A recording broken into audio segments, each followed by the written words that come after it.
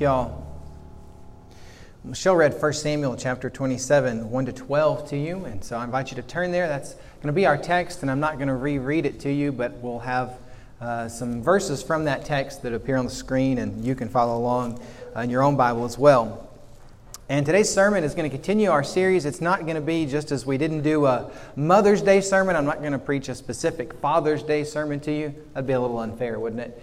But mainly also for the same reason I don't do those is there's just not a lot of material. You know, we talk about God as being our Heavenly Father, but it doesn't necessarily lend itself to preaching a just Father's Day sermon all the time, at least for me. And so as we continue in this series, I do want to start off, though, talking about something that my father always told me growing up, and it was the importance of doing my best in everything that I did. And we often say that to kids when they play sports. I didn't play a lot of sports, but I did do karate, and I would travel across the state, sometimes across the country, competing in karate tournaments. And the highlight of that for me was actually getting to go to Washington, D.C. when I was about 12 and competing in a karate tournament and placing second in an international competition. And for me, that day, that was my best, as disappointing as not getting first place was. But there were other times when my best meant going to a tournament 20 minutes from my home and not getting anything.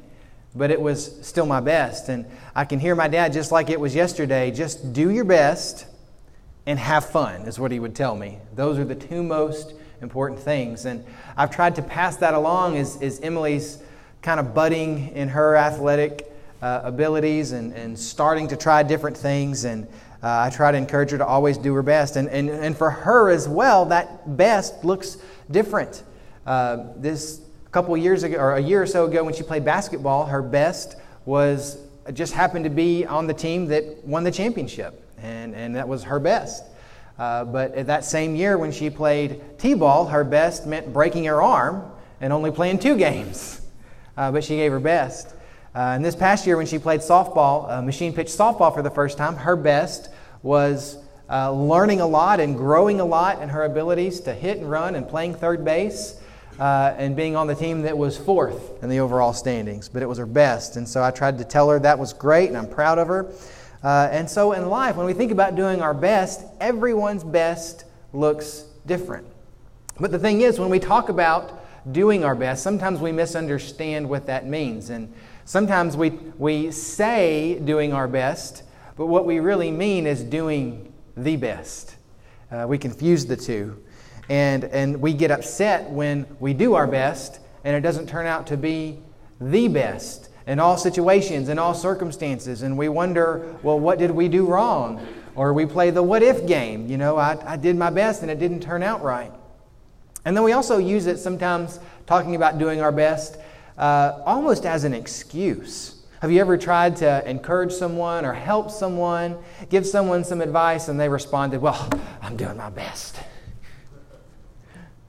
That's not really what doing your best is about. If you really are doing your best, you're going to want to do all you can to make your best better. It's not an insult when someone says that. You want to make your best better. And I think the core of the misunderstandings we have sometimes, especially in the Christian view, when we talk about doing our best, is sometimes a misunderstanding in theology. There's a book that came out several years ago. It sold millions of copies called Your Best Life Now. And I don't want to pick on the guy that wrote it, but the book itself actually has some decent advice. It talks about trying your best. It talks about giving all that you have. It talks about, not living in regrets and things like that. Great advice to live by. And I think that that's advice we should live by. The problem is not the advice that it gives, but the problem is what it promises when you follow that advice. It says, God wants you to have a good life, a life filled with love, joy, peace, and fulfillment. And I think that's mostly true. We could probably nitpick at it and find something wrong with it, but we'll say that's good. But then it goes on to say that doesn't mean it will always be easy, but it does mean that it will always be good. I don't think Scripture promises that. Scripture does promise in Romans 8 that all things work together for good. But it doesn't say that everything, if you give your best, will always be good. Sometimes there's some bad stuff. Sometimes there's some things that we have to deal with I don't think God is even happy about. And if anyone expected goodness to come their way, I think it has to be David in our text. He'd been anointed to be the king of Israel by Samuel, who died and still hadn't seen that come to fulfillment. He'd served King Saul valiantly, beginning at the very beginning when he defeated Goliath, remember? And then he started playing the harp for him, and then he commanded an army of men for him. And now he's at the point where Saul's become jealous because he's killed more men than him, and he's banished him to the wilderness, and he's chasing after him, and he wants his life. David even speaks of the Lord as being somehow involved in this, delivering Saul into his hands a couple times. And in this text we see again where Saul is delivered into David's hand. Or that was last Sunday's text. But this text begins very differently. And it tells us that the best that David could do, his very best, was escaping to the land of the Philistines. Escaping to the land of his own people's enemies. That's the best? Really? That's the best thing you could do? I don't imagine that felt very good. And the thing is, doing your best, not doing the best, doing your best may not always feel good. But we do it because it's part of survival. We do our best sometimes just so we can survive. When Michelle and I first moved to Gatesville, we planted 3 trees with immense help from her family and mostly from my brother-in-law. And he helped us plant them and fertilize them and tie them so they wouldn't fall over when the wind blew and everything. We also borrowed, I borrowed Johnny's plow, and we didn't have any landscaping, so we made a little flower bed and planted some things, and most of them's died, and we've had to plant more things. We put some fertilizer on our lawn that was newly sodded at that point. And if you've been by our house, you can see how much of that lasted and how much of it didn't. The yard doesn't look great. It's got weeds that grow in it. I try to cut the weeds every now and again. And the flower bed may look okay depending when we cleaned it out last. We keep things somewhat alive in it. But the trees have really stood the test of time, and they've grown, and every year it seems like they look bigger and better, and they even provide a little bit of shade for the kids to play in the yard. And every time my brother-in-law comes over, he knows how I am, and I'm not the greatest at keeping up that kind of stuff. He always says, "Man, I can't believe Matt let those trees live this long." The thing is, keeping trees alive once they've rooted is not very hard. Because once a tree roots, that's basically a decision on the tree's part to survive. And roots can grow 12, 30, 40 meters into the ground and bring water to the tree and sometimes do it more efficiently than pumps that we've created. But once it roots, it's this decision to survive. And even if you take the tree away, you take everything on top away, so sometimes it'll grow back. And so if a tree makes a decision to survive like that, if God made it that way, then He creates us to do our best and to survive in the situations we find ourselves in. David decided to put roots down, if you will, in the land of the Philistines. And we're kind of told this story from a bird's eye view. We know that it's temporary. We know that it doesn't last. But David has no idea what's going to happen. In Verse 3 will be on your screen. It says, David and his men settled in Gath with Achish. Each man had his family with him, and David had 2 wives, and Ahoam and Jezreel and Abigail of Carmel, the widow of Nabal. Settled in this sense refers to a very just what it says, a stable, permanent way of living. David is not just kind of waiting time out to see what's going to happen. He's decided, well, this is just going to, it's what I have to do. It's what I have to survive. It's going to have to be how I live, and who knows when it's going to be over. And that wasn't an easy decision because he had to move. Not only is he not knowing what's going to happen, but he had to make this decision to move. It was about 30 miles from where he was to Gath, to where he's moving to. And it wasn't as simple as it is today. Like when we moved from Waco to Gatesville, we just packed up a U-Haul and drove down, and we could make as many trips as we want. It says that he moved with 600 men. And that also implies that he's taking those men and their belongings and their families, and he has 2 wives and his belongings. This was a pretty big ordeal. And can't you just hear some of them complaining? David, is this the best we could do? Really? We're moving with the Philistines? Like, this is going backward. You're supposed to be the king, and you're moving with the enemies. This is the best that you can do? It's kind of, I don't think David was laughing. But it's kind of funny that God used these Philistines. Remember when David defeated Goliath, the Philistine, to bring him into Saul's life. And now he's using these same people to bring him out of Saul's life. He's doing his best. We do our very best with what God allows to come our way. And sometimes it doesn't feel good, but we know that God is involved in the process. I spoke with a lady in our church last Sunday, and she was just, telling me some of the things that her and her husband, they're older, and the things that they have to deal with. And she was talking about a medical condition that she had, and right when she felt like she got that under control, they found out that her husband had something. And she said, it feels like these days the only time we get out of the house is to go to the doctor or the hospital or the pharmacy. And she kind of laughed about it, and she said, at least we try and stop and eat at a restaurant on the way and feel like we're on a date. That's just, she said, what we do. It's just kind of how things are going, and she has to do her best. And those of you who have young children fall on the other end of the spectrum, you don't want to go anywhere, for one thing, because it costs money to take kids anywhere. But then another thing, it's just such a hassle to get out of the house and to bring them, and it's your very best to do and to take them and everything that goes with it. The most any of us can do is our best and to survive, and whether that's caring for children or growing older or saving for retirement. And when you do those things, when you do your best, you eventually have to make some difficult decisions.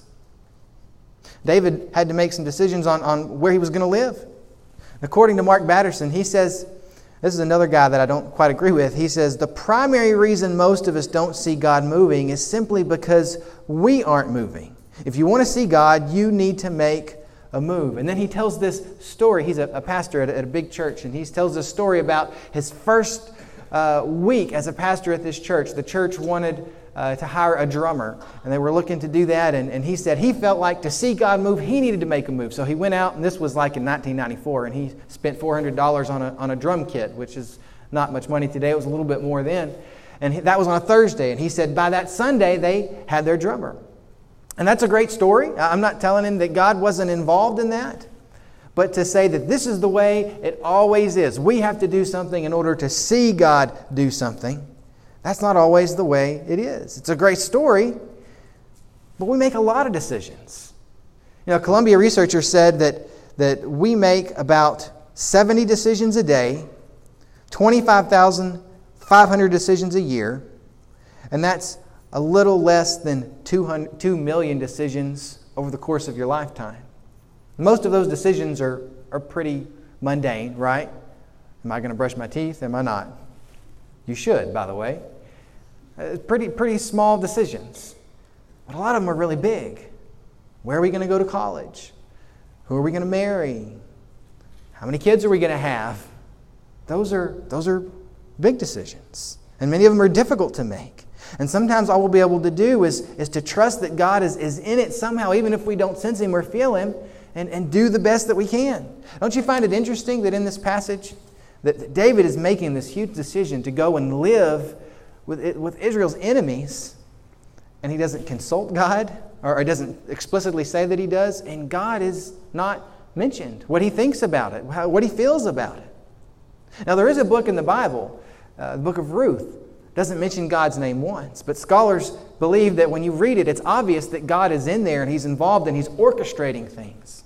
But the book of 1 Samuel is not like that. All throughout 1 Samuel, you hear the person that wrote it saying, God said this, God did that. He thought this about what Saul did or David did. And often you will see David explicitly approaching God, consulting God, not knowing what to do. But in this instance, in chapter 27, David announces, for some reason he came to this conclusion, the best thing I can do is escape to the land of the Philistines. And then we have 12 short verses that Michelle read where a year and 4 months of his life is just described. Like it's a drop in the bucket. Now, is that because he didn't consult God, or because he didn't, as Mark Batterson says, it was because he didn't move in order to see God move? He didn't see a sign. He did something, but he didn't really see God's presence or see what God thought about it. And so why all of a sudden in a book that's filled with God's activity does the radio, so to speak, go silent?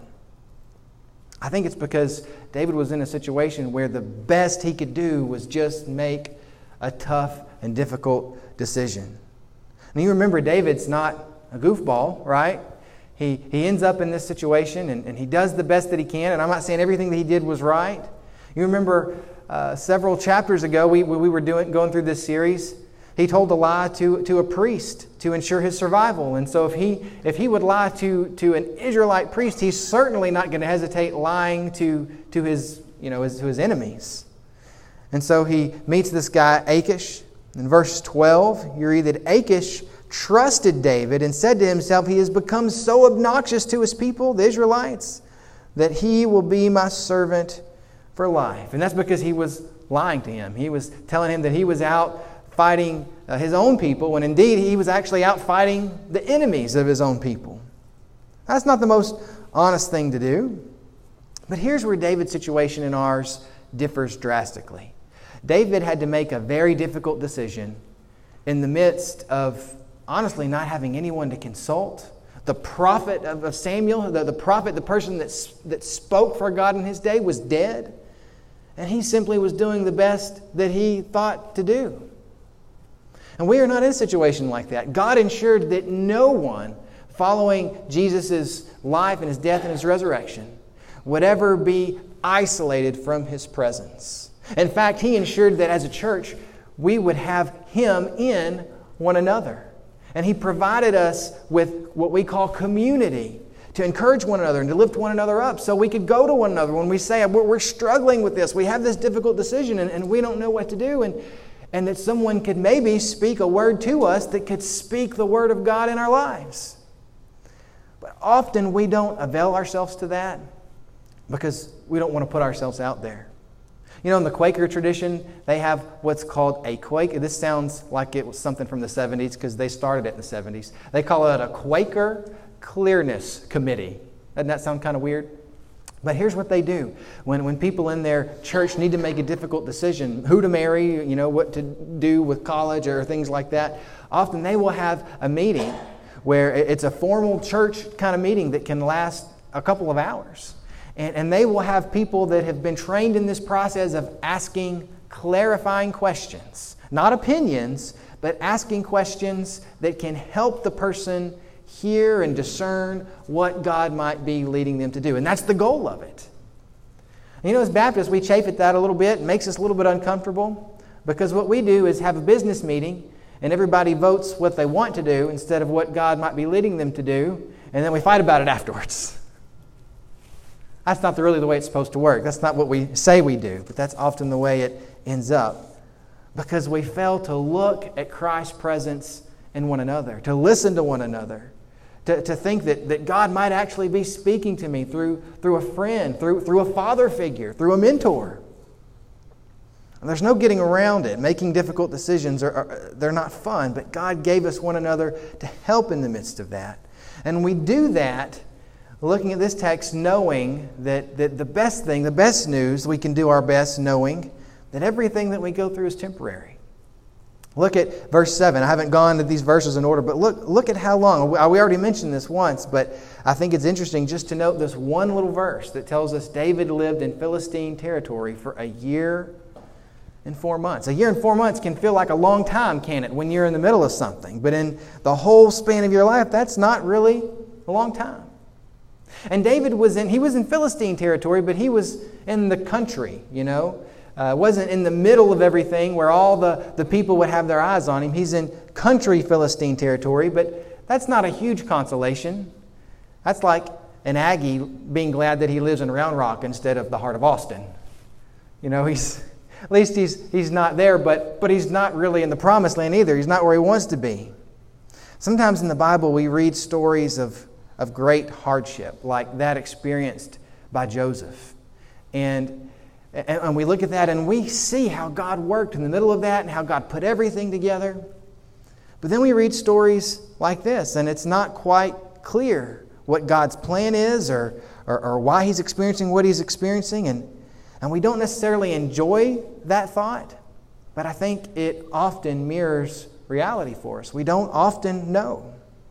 And so your time in Philistine territory, so to speak, might be dealing with chemo, having cancer. It might be dealing with a child that doesn't respond like you're hoping and wanting. It might be just going through problems with a spouse.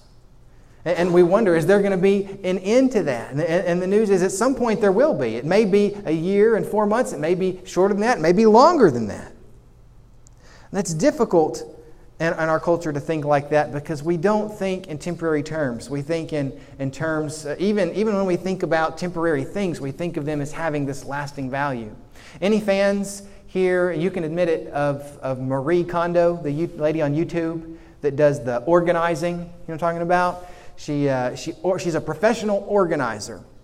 And she goes and people hire her to organize things for them and to really get rid of things. People who have cluttered homes or offices or certain spaces they want to clean up. And she's kind of a spunky little Asian lady. People like her. But she has this phrase to help people determine whether they need to keep something or get rid of something. And she'll ask them, does this item spark joy? That's the phrase that she uses. And really, thanks to Wikipedia, I know that is a Japanese term that means to flutter or throb or palpitate. That she's basing it on a Japanese term that means that. And it seems kind of cute and harmless, but her philosophy, I'm not saying don't watch her, she's fun to watch, but her philosophy comes really from this Shinto religion idea where everything, even this pulpit, is inhabited with the Spirit of God. And so moving things around, organizing things isn't just fixing things so it's nice to be around and you have a good room and it's functional. It's this exercise that somehow creates this lasting spiritual experience that reaches into, has eternal significance for you. It's permanent joy, it's permanent peace through rearranging temporary things. But the Christian view is actually the opposite, isn't it?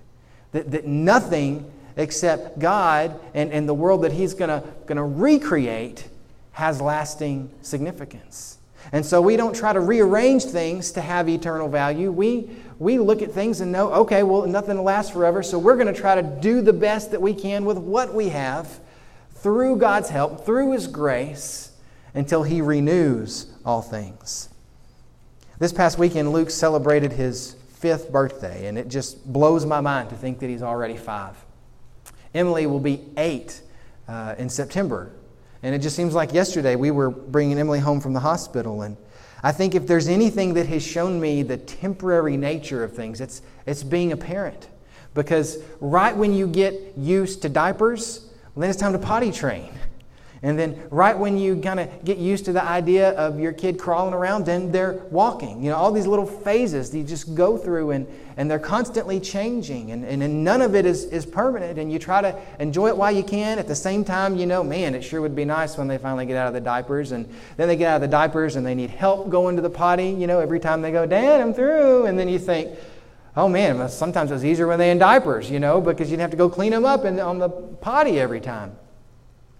That's temporary as well. Every one of those phases are temporary.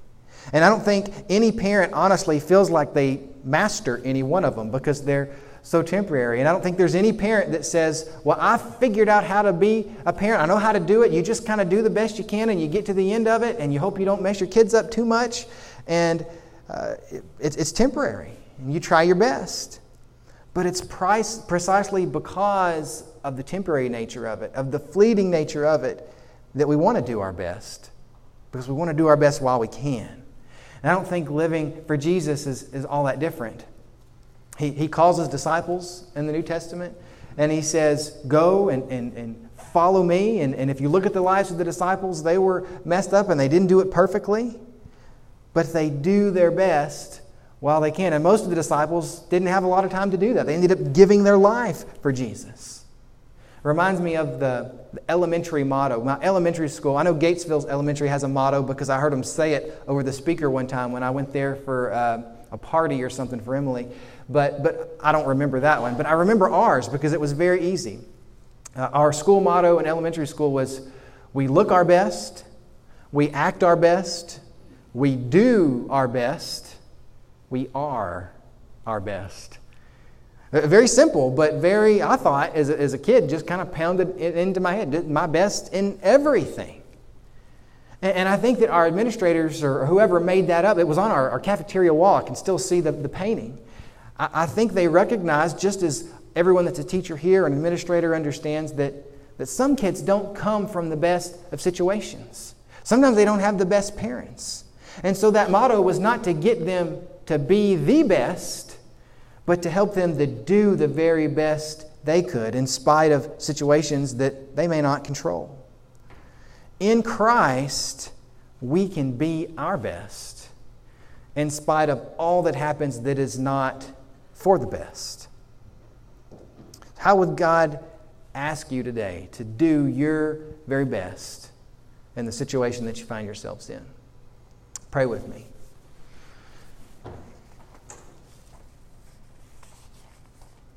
God, I'm so thankful that you allow us to be the exact thing you want us to be in each and every phase of life.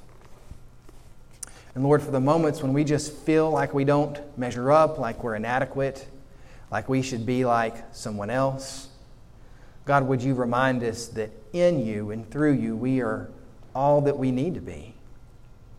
And God, would you help us to be that very best thing for children and for grandchildren, for families and for friends and for parents, and for our church.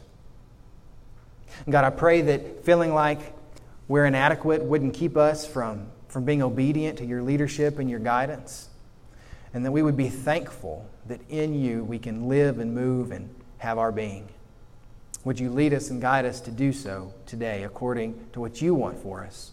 We ask in Jesus' name. Amen. And so we have our time of response and invite you to respond to God's best for your life, whether it feels good or not. And if that requires a decision that you want to come forward